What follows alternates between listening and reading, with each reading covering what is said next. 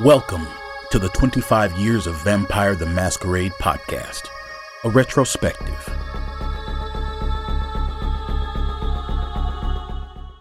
Hey folks, DJ here. I just want to take some time to talk about Werewolf the Apocalypse Retaliations by Belial Games. This soon-to-launch game is brought to you by the same team that's bringing you Vampire the Masquerade chapters, and they just released a trailer to go along with it. We at 25 invite you to check it out at werewolftheapocalypse-retaliation.com to catch a peek at the trailer and be updated of when it'll appear on Kickstarter, which seems to be early 2022. The game promises to have everything that made chapters endearing to us, the fans, including scenarios, investigations, beautiful miniatures, and more. With that, thanks for your time. Hey everybody, welcome back to 25 Years Presents Requiem. And of course this one we got coming around is a Belial's Brood, or is it Belial's Brood, guys? Which one is it? I always like Belial. Belial sounds like the nerdy demon. Belial has strength behind it. It has gravitas. You're like, that's the guy. As well. That's the guy that can get me the things I need. I feel that Belial is a way to pronounce it if you're an educated British woman trying to insult a cultist. Or right? Or you're the cardinal of a satanic church and you got to say his name as part of the opening line to your song, maybe title it Year Zero, and Belial just doesn't fit the rhyme scheme.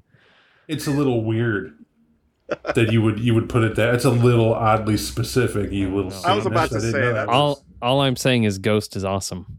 That's all I'm saying. All right. What I want to state off the bat is that we're going to take a note. Well, actually, two things. One, this book most likely is going to come in two parts. We're not real certain yet. We'll make that distinction as we go along here. So you may notice a gap, pause, and we'll resume. Obviously, everybody will see it when we do this next time. Oddly, I didn't have to state that, but I do because I like to keep everybody in the loop. The second thing is that the intro story to this book we're not going to dive into. I feel a large part of this book that draws you in is that intro story, and I do believe in it, and it helps you digest the rest of the book. To that constructive ideal, I want to keep that as whole as possible, unless there's some key elements you gentlemen want to add to it before we roll. The only thing I want to say about it is that was the first intro story to any of the books that I've read that perfectly summed up everything else that was going to follow after it. Like, as I was reading through it, there are going to be like themes to it and like points of it that I could go into, but they're also the same points I'd go into when we're talking about Belial's Brood in general. And if we were to dive into the if we were to unpack all of that from the intro story, we'd be here a while. I was about to say that's probably the better reason as to it. Everything Brendan has touched upon, and I think because of the stuff we'll be unpacking, it's just more prudent to do it this way than it would be to go through the story. We'll say it's one of those things where it's an Easter egg where when you folks read it, you'll be like, this all makes sense now. So yeah. Cool. What I'm going to do here then is that before we get started, there's a disclaimer here from the developer. This is Will Hindmarch, and I'm not going to read the entire thing, but I kind of put out some points here talking about what this book is and what it's not, right? He says, I didn't want to do this book, not at first. I didn't want to add depth to Belial's Brood because I was afraid it would humanize them. To me, what makes Belial's Brood scary is their fearlessness. Keep that in mind. They'd rather charge through the gates of hell than dwell in fear of the inevitable. Belial's Brood, they're fodder for vampire hunting tales in which the hunters are themselves vampires. However, some vampire players want to see the vampires of Belial's Brood explain themselves. Some vampire players want to see them get the philosophical depth that a chronicle can be built on. Some players want to see these monsters as people, and fair enough. Unlike the approach they took in the book 7, which offered 3 distinct possible truths to the mystery of that fringe group, this book takes a closer look at a multifaceted possible truth for the would-be covenant. And those are the words of Will Hindmarch. She goes on to say much more into this, but at the same point, you can read that as well. I think that is the meat of what I want to open up and resonate you, and particularly their fearlessness. Right, as being scary. And a lot of people see fearlessness as being courageous, and yeah, you're right? But there's, like most things, there's two sides to a story. And that could be terrifying as well. I think anybody who can tear the head off a child and smile at you while they do it should be terrifying. But do they not have to be somewhat fearless to do that in the first place? Do I want that in my game? Do you want that in your game? That's the question. Well, I will warn you, in Belial's Brood, in this book, it paints a pretty rough picture, right? If the intro story, which is called Rough Trade, isn't enough of an eye-opener. As Brennan warned, it does encompass all that this book is. Right in that story gives you an idea. Chapter 1 in this book goes over a history of vice, which showcases the origins, beliefs, and myths of the Forsworn, as the Belials would call themselves.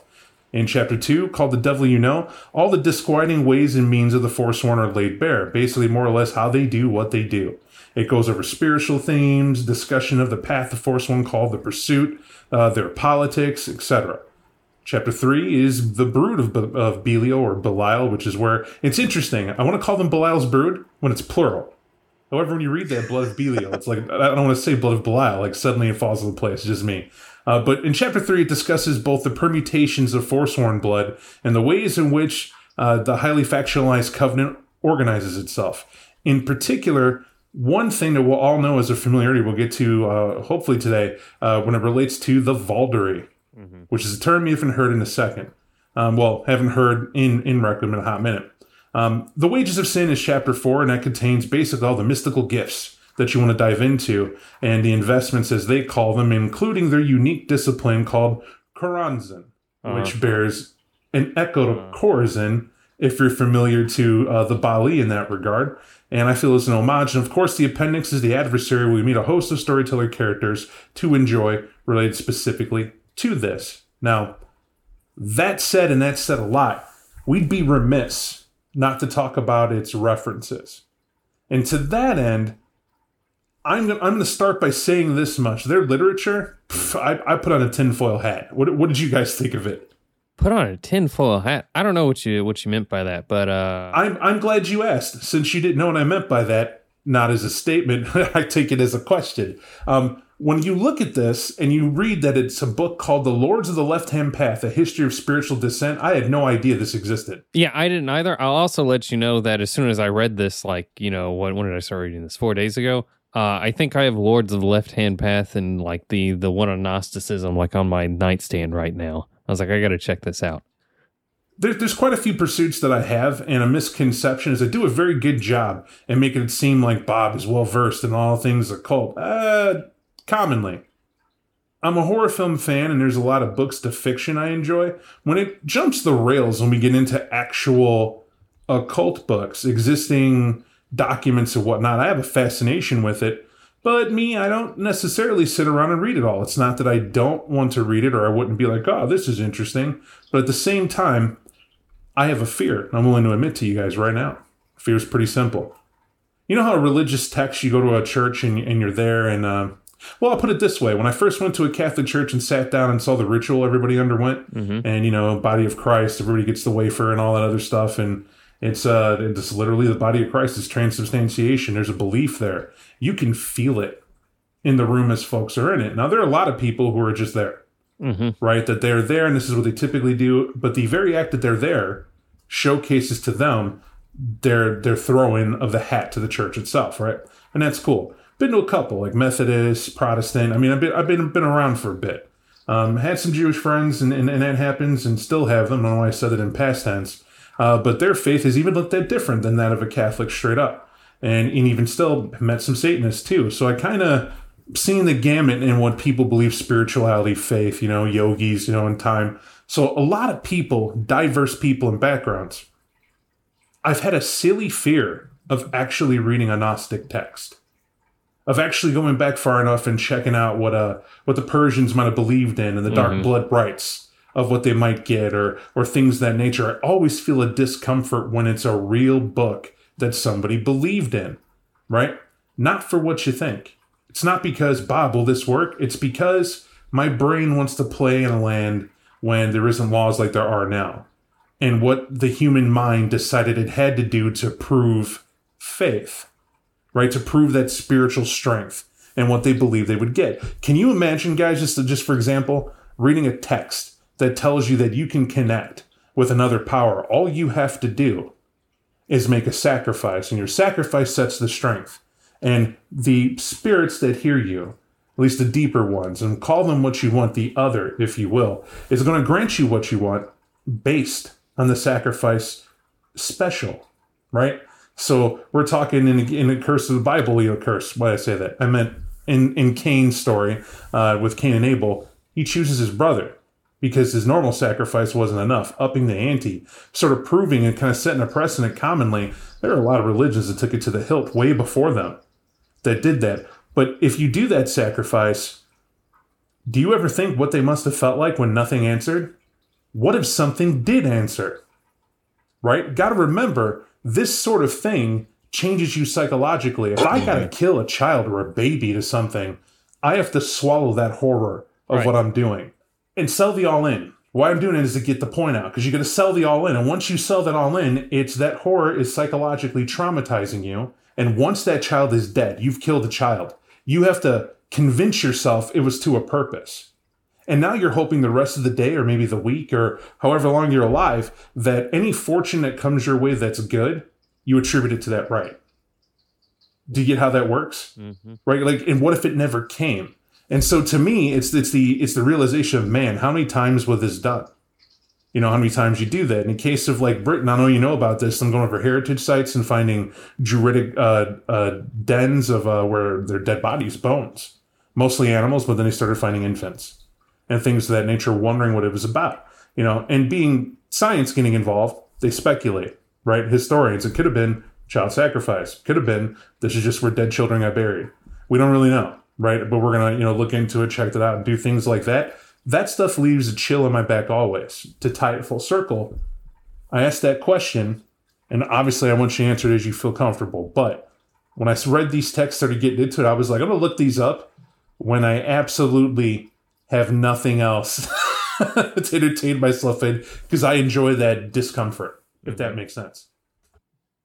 Not really. Is the short answer. I've never really given it much thought as to actually going through with it, because most of the time I've pursued any of these, it's been in the form of entertainment or like reading up on like thoughts that have been popped off from like watching Rosemary's Baby or something afterwards. Like, where did they get this from? Where does this like path lead? Is there anything else in this area? Because I watched this, I consumed it, now I want more. It's funny because that perspective, like, I guess to make it more concise as we go along the way, look at the stuff that they're pitching at you, right? Not only in terms of literature, but in terms of film as well. Like, one of my favorite movies, even though it's not the best movie that Polanski's ever put out, The Ninth Gate, I thought was a really good reference for what this book does. But in this alone, and you haven't even gotten to the meat of it, when you start reading it, my mind went to the following. If you take a look at organized religion or anything like that, there's a comfort because there's enough people backing you that it's okay to involve yourself or to jump into the waters of it, right? You about Jesus, I'm about Jesus too. All right, well, we about Jesus, we're Christian, right? And then there's that, you don't feel awkward about stuff.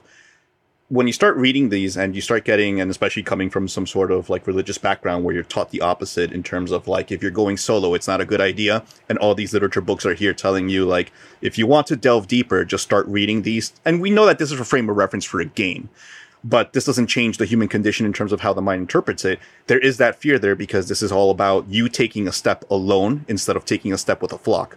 And I thought this was a good precursor to what we'd get into when we start getting into Belial's Brood. Now, like often I do when I set this up, I have a theme involved in making that statement. Here we have three distinctive arguments. We have Brentron, who I think represents the modern world in terms of everything is here and I have privilege and I sit here and I could make anything entertaining because that's just how I'm going to get into it. It's there for me to pursue at www.myfuckingbusiness.com. And any answer I get is comfortable and doesn't hurt me and I can move on. If I don't like it, change the channel.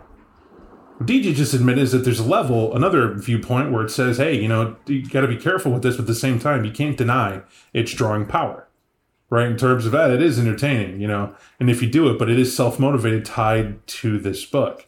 Mine comes from that perspective that says, you know, they come from somewhere.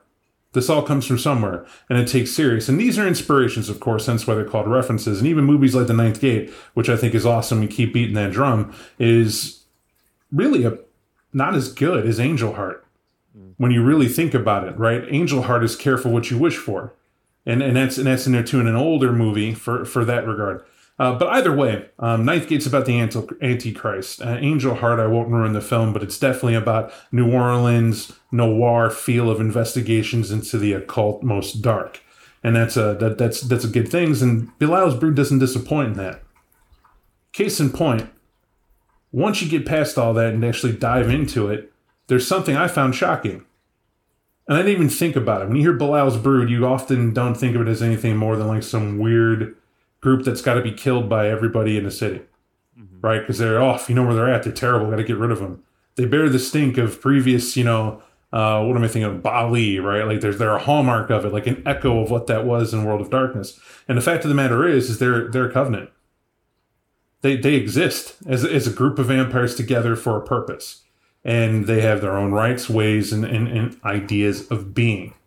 But as interesting as that is, the brood's just a coterie at its heart and its construction.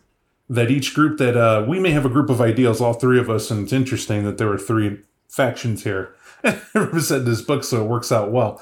But in all three, in this regard, we could all three run the covenant in different ways, but we wouldn't necessarily be city owning. That's not what it's saying. Right, because, well, maybe this is jumping a little bit ahead of time, but they're a covenant that doesn't care about that. They don't. They're one of the most selfish ones that we've read about so far.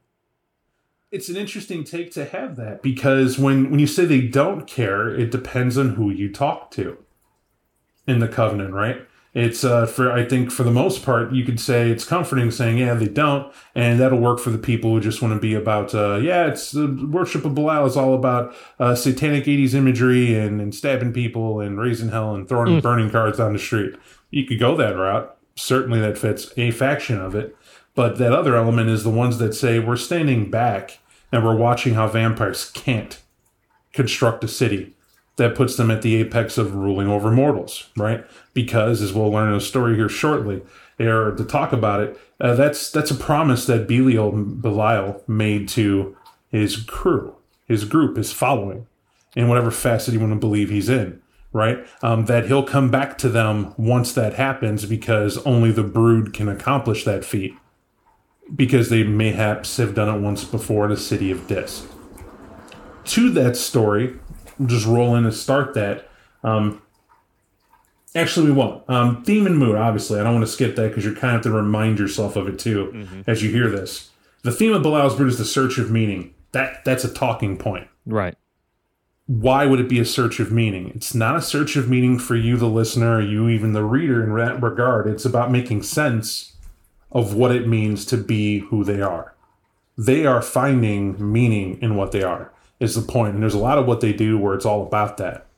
And the mood, well, I'll just take the quote from them. It's vile and confident revelry and grotesquerie, which is a very special thing to do that. I specifically quoted about that headless child thing from the book itself, mentioning it because it's something that should shock and frighten everybody to even hear that it would be done. And it did me certainly to read it, because it was like, oh, like what are we about to read? What's going on? And then it's like, no, just an example of what the type of shock factor you could read, because they do this book very maturely in its presentation, I feel. But steep lexicon, you're going to need the lexicon. If you get this book in PDF, when you buy it, it lends itself very easily to being thrown through a lot of PDF readers to bookmark. And I recommend doing so. Definitely having that lexicon on hand for when you hear certain terms. It'll save you internet searching. Although if you're us, we did both. Just for kicks. I mean, I was doing it for Brentron earlier. Just, why not? Just to see. Yeah, there were a couple of spots where I was like, I know this word. It doesn't mean this. Click, click, click. Oh, it does mean that. But I was dancing through it to hurry up and push this through, because I want to ask you guys about Belial as Antichrist. Like the book, for instance, will give that how it format delivers it. It has it to where this lady's bouncing through and she's interviewing various people who may or may not be of the brood, but they're definitely historians of them or know of them. And if I remember correctly, they're actually not, except for one guy who, we'll just call him the Jackal, because that's what he says his name is. Right. And you'll read that in the book. Very creepily done. But she starts off with the Russian.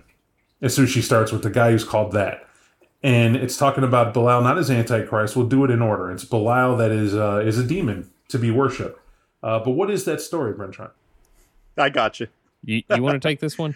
Yeah, I could definitely take that one. So essentially what it's doing is it talks about the story of using Belial to say that he is one of the demons. He is one of the entities, or it is one of the entities that exists in the Goeta, right? In terms of how it maneuvers about. There are other demons that do exist, other angels, etc. But what it specifically talks about is the city of Dis, which had existed a time before. You mentioned it's very difficult for people to wrap their head around when they hear it. And you pronounce it Goeta. Is it Goeta or is it Gosha? Could be Gosha, except I pronounce it as Goeta. Right. It's one of those things where it's like, okay, cool, great, but what does it mean? It is a book, or it is a text kind of denoting, I wouldn't say exactly hierarchy, but it shows you the list of entities that do exist. You're talking about the Lesser Key of Solomon, that Yes. Ars Goetia, right? But I think what Bob's asking is Goetia, the word, where does that come from? And to that I don't know. Well, it's Greek, like Ars Goetia. I can't even remember what Ars means. I think it's book. I think it's book of Goetia. Well, to save it is like, because they're not even referring to King Solomon's book in here. That very term just means sorcery. It's Greek for sorcery, right? Which is why they mention the summoning of demons, right? It is about that, the summoning or worship of it. And I want to make sure we get that deep. It's not just demons. It's invoking spirits. Mm-hmm. That's what it actually is. And they're talking about invoking. And in that story, as DJ was saying, Belial is one such spirit. Now, they say it to a very dark end, and DJ, please continue. And so they say in the city of Dis that had existed, it was just lawlessness upon lawlessness of lawlessness. Kindred had already existed as it was. But what made the difference, though, is that there was worship in many different ways, and Kindred are not bound not to worship anything, because they, too, need to find meaning in themselves. There are other demons that were being mentioned. The one such name kind of escapes my mind in terms of being that they, too, were... I wish I remembered its name, and I apologize for that. But one other such demon of great note was being worshipped. But even then, that particular cult just kind of destroyed itself apart. There was no type of focus. However, with Belial, because of the fact that one such entity, and I can't even pronounce his name, starts with an E, Ekendor, once again, I apologize for a name, but his purpose essentially was to create this cult using Belial as the figurehead for it. It'll help you, because he has 3 names, right, that they list in the book. True. Just call him the Gangrel. The Gangrel. I was about to say, the Gangrel. The top Gangrel who had decided, let's make this cult go down. And he espouses everything that Belial wanted. There's a certain level of chaosness that kind of happens. It's all focused. And he creates a brood beyond words, to say the very least, of people that are following him. And every story that kind of plays itself out, you see where this Gangrel actually happens to rule over the city for a short time, until Belial goes like, this isn't what your purpose was in the first place. The whole purpose of it was to tap into your beast. You are this monster. Why are you acting as if you have control over everything where the other kindred are? And it's like a reverse parable from a different point of view, right? Where instead of God sending angels to go ahead and smite Sodom and Gomorrah, he just sends a wave of frenzy upon every kindred where they just start eating each other and going specifically after him just to teach him a lesson. It's interesting how we how that gets there, because they put emphasis as to what all this is, because we've heard the story of the beast before, right? Like, you were meant for more than this, blah, blah, blah, blah, blah. You're greater than man and all that. But that is not what he refers to in that, right? Belial, first off, we got to understand that Gangrel, right? They, I don't know what it takes for someone to walk up and be like, yeah, we're going to do these demon rites. We're going to do all this. I'm going to gain this power. It's going to be great. It's going to be so lovely. But it's like, okay, so you do that. And now I'm going to wreck shop of a city because you're not following what went on. Because who told you to do what you did? Like, I wanted you to be awesome and learn my investments, and, that's my power, though, Jack. It wasn't yours, it's mine. And then the city was awesome, being chaotic and nuts. Humans were experiencing the height of sadism and pain. Mm-hmm. And they were also experiencing pleasure to untold depths. That's my room. That's where I live. But you went and screwed up and did something with this I didn't tell you to do. And since you got them all dancing to your tune with your little brood, he's able to use this tongue of the beast. Is what it said, right? Belial is connected to something called the adversary, right? Or the demiurge, as they refer to it. And what both those mean, it's like, depends on how you want to call it, right? It's basically the devil, right? Except it's not referring to the Judeo-Christian Islamic version of that in any slight way. It's like an entity, an energy that exists for evil itself as we would know it.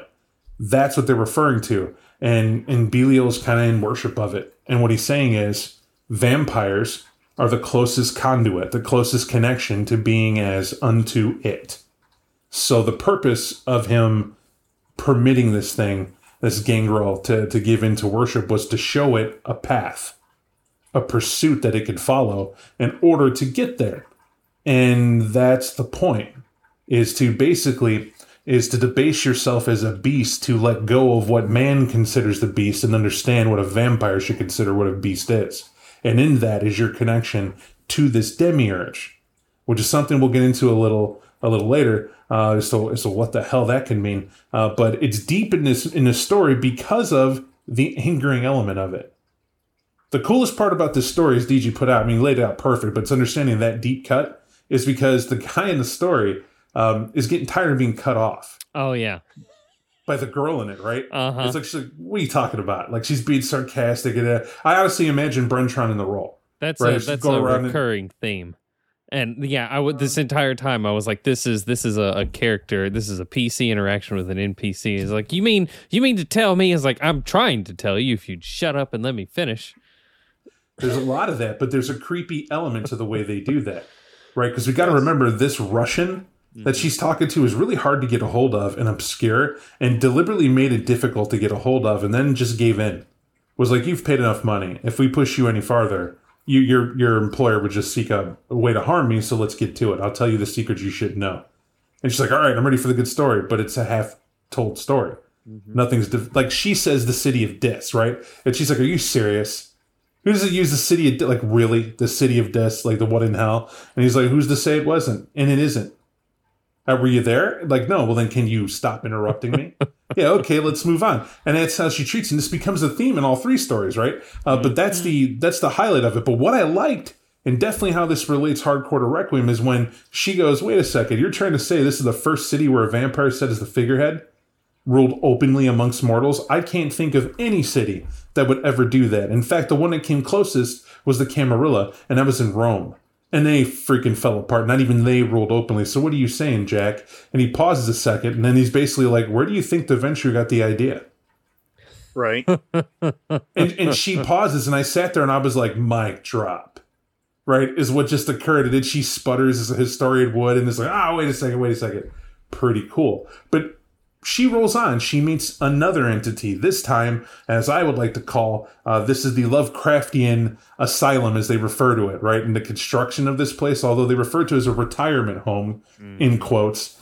And she had a chilling feeling about being there as if she was being watched the whole time. And she runs into this old man, which I believe is French, if memory serves. Pratt Alvinson does sound French to me.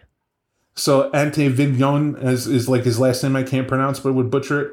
But right, it's something like that. But the point is, it's just a mortal. It's a mortal old guy up here willing to talk about Belial's brood. And I thought that alone should have told her, Like, I'm with her watching a horror film or really reading it like, no, don't go. But she has to go, right? And in this regard, Brentron, what story does he tell her? So, this story, the story of the Antichrist, is told by this, like you said, this mortal in this asylum that our protagonist Constance has come to visit. And he starts asking a question that caught me off guard. He's like, have you accepted Jesus Christ as your Lord and Savior? And it's like, that's a very odd question to ask a kindred. But all right. He's like, I don't see why this has anything to do with it. Have you know the story that Jesus Christ came once and that he will come again? Has it ever occurred to you that the Antichrist has already walked this earth? And she's like, what are you talking about? Let me tell you a story. Long ago, there was a woman. Her name was Imraku, I believe, and she was the Belial. Belial's brood reveres her as a saint, but she's not a saint but how you and I would think. She was a whore. Understanding how bad this was, right? It's not just that she was one. It was the fact that you could basically procure her services for bread, right? Mm-hmm. That's how lowly she was in the totem pole, as it said. And by her own choice, for reasons unbeknownst to anybody. And she was so ridden with diseases like chlamydia being one and other communicable diseases that there's no way she could have a child. why the distinction's being made is because as he points out, right? As Brentram, please continue. I just feel it's pointed because it wasn't like she was a normal woman. Right. Okay. That's right. She was described as being incredibly debased, right? Because for who else could the Antichrist come from? But when she wakes up one morning to discover she's pregnant, it's completely unexpected.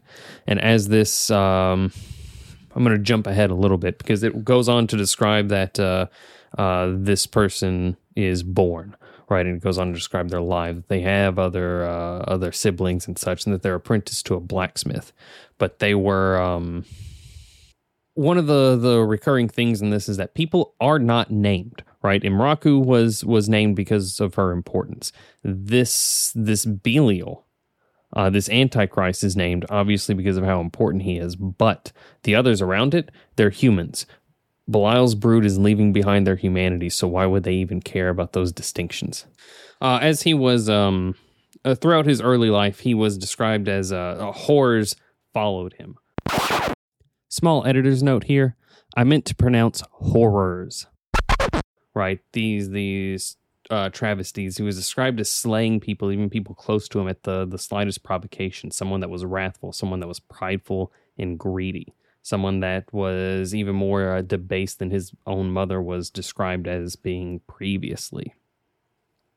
And in this life, in this description, there's a vampire comes to him, right? Who's either going to slay him or he was going to embrace him that night, or for some. Well, hang on, Bernard. I think we're missing important distinctions, right? Because just like the Antichrist is born in, we have to understand that, or like Christ is born in, there were special things that he could do. This is told as a child. The Antichrist had a similar being in this regard, right? So it was like a bronzesmith is who he apprenticed under, right? Mm-hmm. And he was working for this dude and kind of learning the tricks of the trade. But they said there was a weird malady that followed him. Like his mom died mysteriously, and his first wife died mysteriously and whatnot. But he refused to accept help from anybody.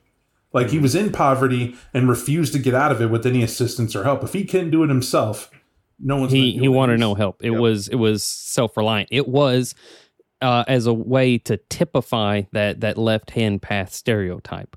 Right, he would. But we're trying to do what I'm trying not to have you overlook is the fact that is defining for what he is as a source of power, where it comes from, and when it comes from the fact of what his father is rumored to be, right, which is the adversary. Mm-hmm. This is further important because if you're a fan of Damien here, you understand that the weird things of like the omens start happening. For instance, when that bronzesmith drops off, he learned his trade. Mysteriously, he always had customers, and his stuff never breaks. And it's always he's meeting demand, and he's always getting money for what he has going on. Suddenly, the world takes care of him, it seems. But he's doing it his way, under his own oath, right? He has food aplenty every time he goes to the market, despite if there was a plague or a shortage or a war going on. He always had enough for himself and whatever else he needed. And that's even if he wants to throw a party. Apparently, he would find the means to have it under his own merit. And these mysterious circumstances highlight to the strength of this guy. And I just want to tether that to quickly catch up to the point you were talking about, was then everybody gets pissed off because people start coming to him for advice. Mm-hmm. Like, how are you doing this? How are you obtaining it? And instead of him being quiet, a bit of his father's pride's in him, right? And he starts saying, okay, cool, this attention. Let me tell you what I've been doing. Here are the philosophies I follow. And do everything yourself. Make of the world what you choose to, and you will see it realized. And because of that, rely not on these other false gods. They are just in the way. Do it yourself.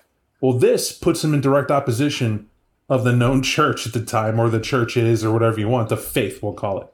And they decide they're going to come kill him. But Bernstein, you were talking about his mysterious powers at that point. Rather than him do what Jesus does, which is turn the other cheek, right. What does Belial do? So when he's struck, he doesn't turn the other cheek. When he's struck, you are wounded. You begin to burn. Whatever you do to him is returned unto you sevenfold, or maybe fivefold, something to that effect. And as this... And what this means is just like previously whenever he went to go do something or procure something, he took it under his own power. There was no force that could stand against him. No one could stop him. And now he had gained the attention of the priests, like Bob mentioned, right? It's at this point that he really gains the attention of those that, of the kindred.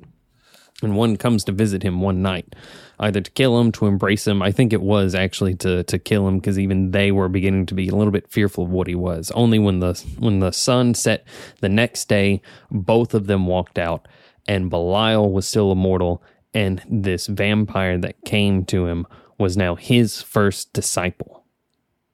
Right? And immediately that's flipping people's expectations. Our protagonist here couldn't believe it at all, because she was like, "You mean to tell me that this mortal was basically a lord of a vampire? Like, when does he get embraced?" And that old man in the asylum just kind of leans in and tells her, "What makes you think he was ever embraced?" There's a lot telling there, right? Because DJ looked like you've been wanting to say something for the past 2 minutes, sir. No, sure. So, like, and one of the things is we at least know the following, especially from the night that was spent with the mortal. That vampire, of course, being a vampire, goes like, "Well, time to sway him. Let's go ahead and do the wham sham. Thank you, ma'am." Clasps his hands and beams his thoughts into Belial, because Belial had to let it happen, and he got a look at the innards of Event Horizon. Right? Because that's what ended up happening. He's like, "Do you see?" And that's exactly what that vampire was not ready for what was inside of Belial. And he's like, "Yep, I got it. Better be on this side than gone."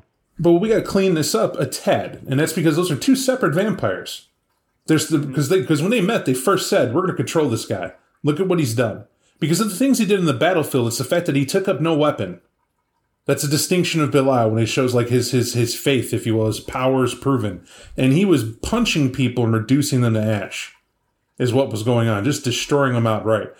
And the weapons he made for his followers were cleaving shields in twain and their armor unbroken.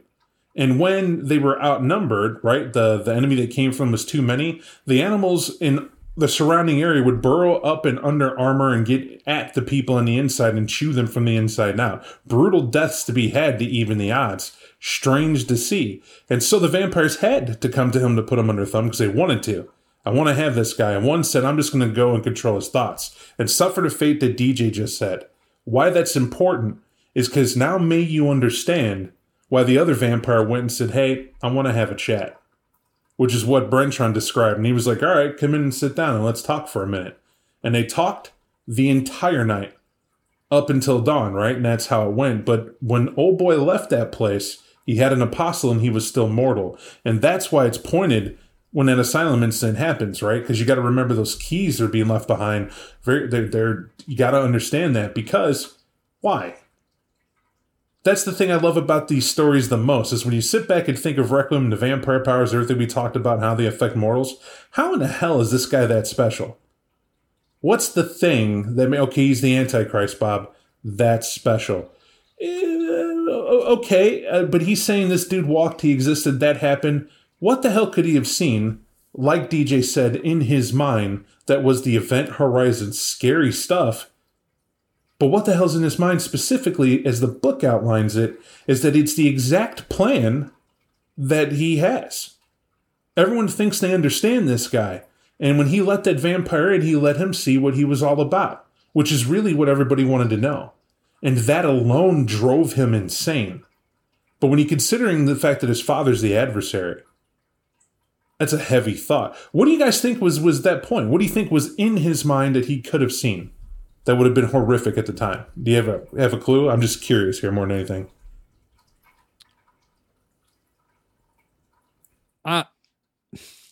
Something like the adversary. Like, I want you, if you, a person, were to,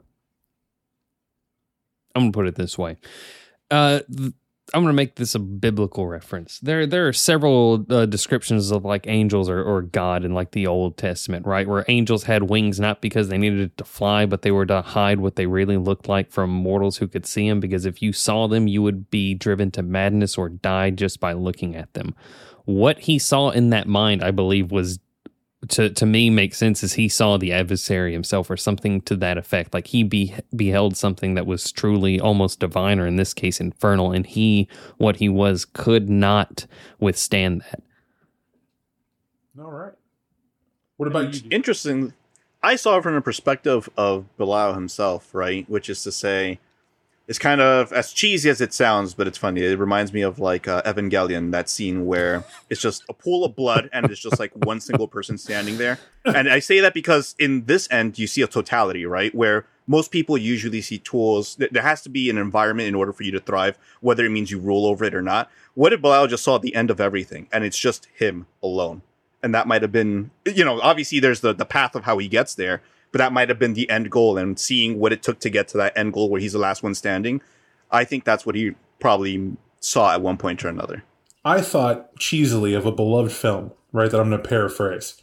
And what is said is, its movie is Dune. And if you remember, what I think the adversary told him is that basically, I let you into my mind, and I will remember your Gom Jabbar. Now you remember mine. Look into that place that you cannot go, and you'll see me there staring back at you. Yeah. Was sort of the origin effect is what it was. Because in other words, what that superimposed philosophy means, as badass power you think you have, you've come to me, and you think that I, a messiah that you have laid at my feet, is what I am, that I do not have a source of power that has to be so dark and maligned. And in this instance, you might be right, because what that power is I know you. I know what you are because I am pure of that force.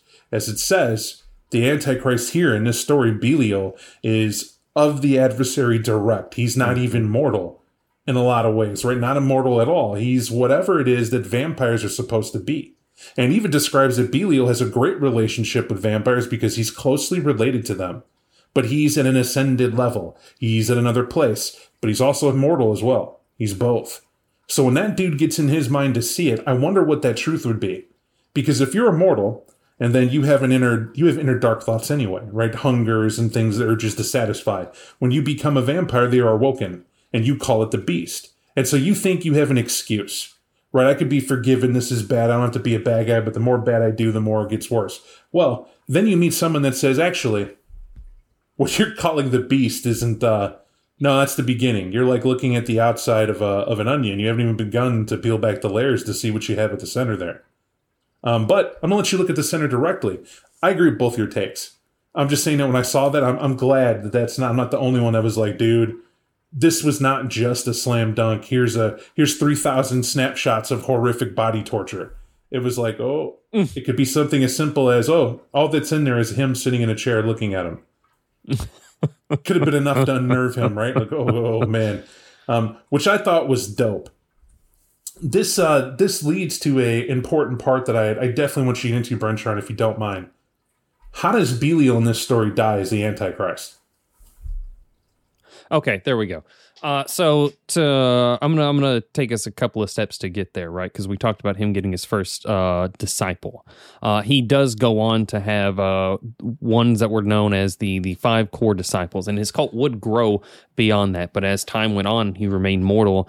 Vampire kindred were so terrified of him that just being associated with him would warrant final death, and this continued downhill until it was him and his 5 disciples once again. And by this point, Belial, whatever, I'll call him Belial. Belial was becoming, he was an old man, and his disciples were pleading with him, please, can we embrace you so you can continue to lead us? And he said, no, of course not. Everything I have done and built in my life, I have made with my own 2 hands and through my own strength, and I will not allow you to push me forward anymore. If I take another step forward, it's through my own power. And they were about at a loss, but how could they stop him? How could they argue with him? And so the next night, when they arose again, he was gone. His bed appeared undisturbed. They don't know how they got past him. And I believe it was the 3rd disciple went to the first and basically was like, well, what do we do now? What could we possibly do? And the first disciple killed and diabolized the 3rd one because she had learned nothing through all those years. He told them, he left us because of your weakness, because you did not follow his lead. You were not strong enough, and you will leave, and I have been too merciful. And that's why he killed the 3rd one. And he told them, basically, my last act of mercy, no, this is not an act of mercy to let you leave. I am allowing you to leave so that everything we have learned does not fall to dust along with us. And the other 3 fled. And and it's almost 100%. What I want to make sure we get right is the fact that, remember, there is an act that's done. Everything you set up to the point where he sleeps is correct, right? But the part we got to remember, he's betrayed. One of them goes ahead and embraces him. Yep. Right? It just fangs him and embraces him. Because remember, an eerie thing happens. If you remember, what happens to Christ, right? He's when he's speared through the side, whatever, he lays in the tomb for like how many days? 3. Right? That's exactly what happens to this guy. Now, in here, I thought that when this guy gets embraced and he lays there, and exactly what you said happened, right? First and the third in the argument, whatever, but it's why the first lost their cool. Because laying there, he beats the shit out of the third and says, hey, you know what? I'm going to let the master decide what to do. And they're all staring, looking at him, and then master doesn't move at all. And so they wait the time. 3 days go by, 3 nights, and then it's just gone, vanished. Nothing, no auspice can detect it. They don't know what happened to it. That's when his rage kicks in. And it kicked in because he goes through and says, we've betrayed him. Mm-hmm. We are not worthy of being part of his brood. And because of that, that's where we failed him. And also where I have failed him is that I have showed mercy where he would show none. And then he diabolizes and rips apart the person who embraced him and tells the rest, go forth so we're not lost. And they go. Right? And in this is a super layered nest egg story that is stealing kind of the idea of Christ, right? Because there's the Christ tomb referenced directly, but does it not have sacrifice built in here? It even has the portrayal of Judas in this story. Mm-hmm. To me, it was insidious how it was written, because by them wrapping it up that way, and this dude telling the girl in the story, I felt for certain she was in some sort of a trap as these tales were going on. And they were really testing her to see if she could pick up what crumbs were being laid in front of her, right? Could she pick up the truth from the story? And because she's coming across as a shrewd person, as you pointed out, Bertrand, like she's, what'd you say, like a player to an NPC? Like, wait a second, what about this? Hey, wait a second, what about that? But this culminates into a third story, right? Because this dude, the old guy's paid in what is assumed blood. And what do you think about that? Do you guys think she gave him blood? Yeah, most stuff. The idea of that independent ghoul that like performs services for blood, yeah, I can see that. Although that there's some implications there that's got me scratching my head. Like, all right, he's an old man in like an asylum or retirement home. He's got to get blood regularly, or otherwise, right? So how often do people come to him asking about Belial's brood stories? Like, oh, this is interesting. I personally have an idea. That motherfucker's a ghoul for the brood. But that's just my favorite interpretation. I love it. My hat is in your arena with that. That's what he must be. Because he also mentions that this will keep me going for a couple weeks. Thanks, girlie. And you should get something to eat after this. And I was like, huh. Or is he a vampire and she's not one? Or is she one and she definitely is one? Like, that's the other thing. And I was like, This kind of leaves it there. Unless I missed it, I didn't hear anything that were clear marks of her being there, except she was shrewd at investigation and her powers were used for that. But we're talking, this is Chronicles of Darkness. I mean, her powers, there's a lot of things that exist in Chronicles that she could be. Are we certain this is what it is? And I was... Sorry, go ahead. I don't mean... No, please. No. But I'm bowing to you in that regard, because where I know a lot about Requiem and vampires, werewolves in that regard, I have not by any means studied and memorized every book that's been produced. You're absolutely right. There are a couple of things she could be. It could be she's a ghoul, because ghouls do have powers of that. It's also possible she's a Dampier, although that's not appeared in print yet. So I'm going to throw that possibility out. I do believe she's a kindred based off of some comments that she'll make. And there's one that I really want to talk about, but it's after the Jackal story. So I don't want to steal anyone's thunder. So then I'll get to it so we can get to that, because now I'm my peak curiosity here. Okay. So what she does from there is that she gets done listening to this guy and she leaves. And they don't say where she goes to next, other than when she shows up, this guy's in a room waiting for her of a meeting that she didn't arrange. And so immediately she's checked. She's like, what the hell's going on here? And basically, long story short, he's like, sit down, shut up. I'm going to tell you a story. They call me the Jackal. That's all you're going to get from me. Don't ask. But here it is. And he goes off and says the name of a different city completely than the city of Dis. Because the old man, we told you, remember that story. First guy was like, it was the city of Dis. It was dark and evil, and it's in hell too. It's cool. You can go there. Here's a postcard. Second story, the old man's like, they believe it might be called Dis. And she's like, do you really believe that? She goes, no, I don't really believe that, but it's good enough because it's in Babylon. That's what it is. So it'll suit for you, girly. And she's like, yeah, okay. Third guy's like, yeah, it was near Babylon, but it's called, I think, Sayap or something like that. It's close to it if it's not it exact. And she's like, wait a second, you're not going to say City of Dis? And the jackal just blinks and stares at her. So it feels like you're getting a distilled story. Like it starts far-fetched and then it gets more realistic. And now she's getting the skinny, the real of what it is. And this dude's like, okay, here's the deal. I'll tell you about Belial. He's one of the greatest fighters of his time. I know.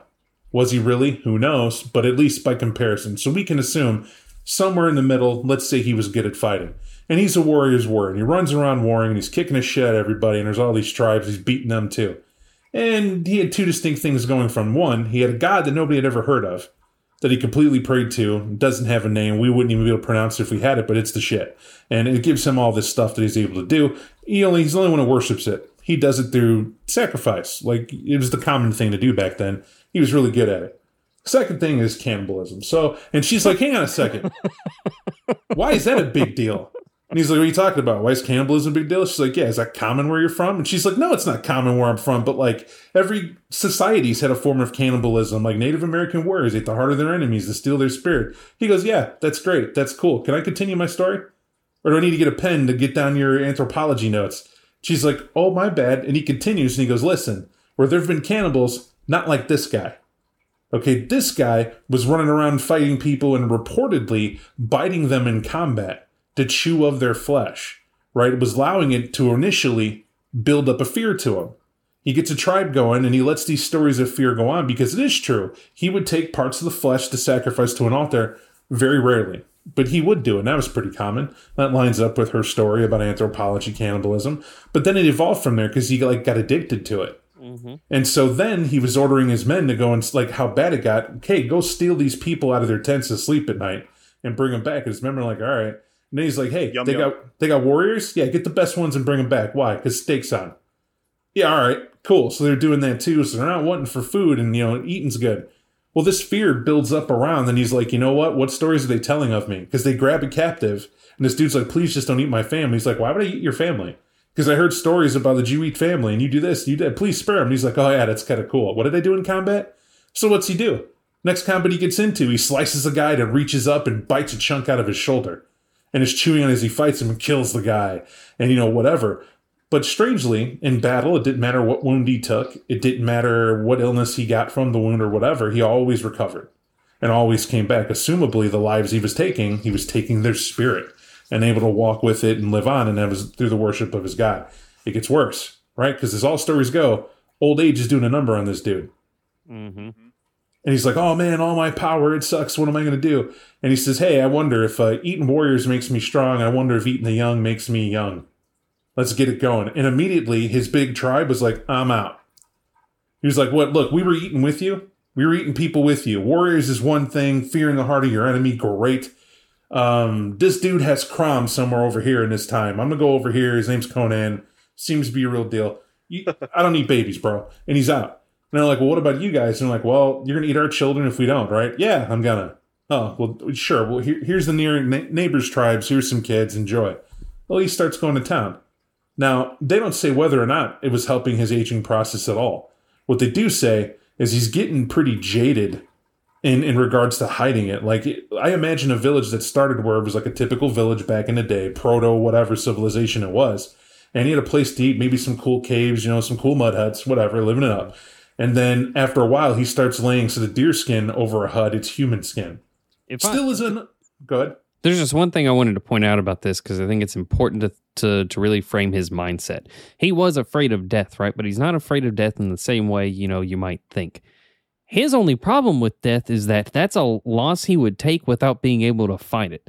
That's why he didn't like it. He went to wise men finding ways, and that's how he got to the young child, like, eating aspect, right? But this entire time, he is just someone whose life is fighting in conflict and winning. And and like you said, it's a weird point to make about that of what he would be afraid of, because the guy telling the story, the jackal, wants to hammer home he's fearless. But I still think it's weird that we have human skin tents at a point, and now we have child skulls being piled up around the camp. Mm-hmm. This is when the other tribes And I think this is another parable. Just like the last one was a test of her, this one's almost like a warning. Where it says, hey, look, everybody found out what he was doing. And so they couldn't take him alone, so they banded together. And they showed up to take him down. Of course they could, because everybody's outnumbered like 10 to 1. And they swarm this dude and his people, and they start killing him and taking him out. And they get to him, and they hoist him up on their shoulders wounded and start going into his camp to see just how bad it is. They see the baby skulls. They see the children's clothes folded. And I was like, bullshit. Right there, I would call the jackal. At the moment he said they were folding children's clothes, I was like, this is proto-barbarian time, right? He's like, yeah, they were going to fold the children's clothes and hand them out amongst their own kids. Like, yeah, wouldn't they have just handed them out? Like, I'm trying to figure out the point of that. And I think it was deliberate. I really feel that as they wrote that point in the story, the jackal to retelling it was mocking her in the room. You've noticed everything else. There's a detail you should have gotten, didn't. But why was she doing that? Or he was doing that was the point. And I think it's this. To showcase how wherever the brood goes, whatever they've done, no matter how horrible, eventually it gets out. And this cycle happens where people come to kill them. But they prevail in some big way. And just like that, Belial in this story, he gets his throat slit, and they leave him on the ground. They set his hut on fire and walk away. And he goes, shock and horror, they may have done that, but like the flame falls from the hut, and it's like you can't set mud on fire. I don't know if you know that. They should have known that because they were primitive. But don't worry, they had those kids' clothes to catch on fire. We'll ignore that. But the point is, it's dripping from the top, right? Landing on the bottom and doesn't kill him. He wakes up hella thirsty from being half-baked and not dead and needs something to drink. Well, on that altar that he had, there was cupped hands that he was dumping blood into, and it's the only source of liquid near him, and it's like a last act he has before he's dead. He rolls over and drinks it, and this feels like fire for him to swallow. So he drinks the blood from the altar in his tent, or he drinks the blood from the wound that was slit from his throat? No, from the altar in the tent. He had a slit throat and talks about how thirsty he was. And then he goes to the one source that had the blood collected in it, which was the altar. That's the blood he drinks. So in other words, the wound to his neck bled him out. And that's what it did. And he needed to fill it up. No water anywhere. But there is blood. And that's the source that he drinks. And then that is the fire that enters his body. And that makes him the vampire he becomes. But he doesn't yet know he's a vampire. Is the important part. Like, he has an idea of what he is, and they talk about that. Not like a vampire, but that he has power, because it seals the wound, right? It gives him strength of limb, and he feels reinvigorated, and he has this energy, and he's bouncing about. And he goes out and decides to lead wholesale slaughter of his enemies. And really, we kind of know this tale, right? As it talks about, okay, he's the first, and we're going to leave it at that. And, regardless. So, it's three possible tales, except for the fact that I think the whole important part of them telling history, origin, in that capacity was the creepiness of what happens to her and what goes on in there. In fact, it's at the end of that tale, they close off with somebody called, I think was it the Outsider? Or the unknown. It's just unknown because he left the message, right? And so this is the thing I was talking about earlier, where she made a comment that made me think she was a kindred, because she leaves a message before that, right? She's made some annotations in between the other stories, and she's like, well, there's a lot of contradictory stuff here, but the prince isn't a brood expert. I think we can launch this attack and blame it on the brood. And then it just cuts off, and then that message comes up with the unknown, and he's like, so jackal, and there's like gurgling in the background, right? It sounds like a blood fountain. Bet you thought, hey, I should probably warn her to leave. This place isn't safe now. It's already too late for that. Also, the second thing you're thinking is, why didn't I just stop to talk to you? Why am I leaving you a message on this recorder that she had? Well, turn around, brother. And then it just turns off. Yes. It's a chilling way to end a story. And I like it too, because he was like, obvious Satani, brother.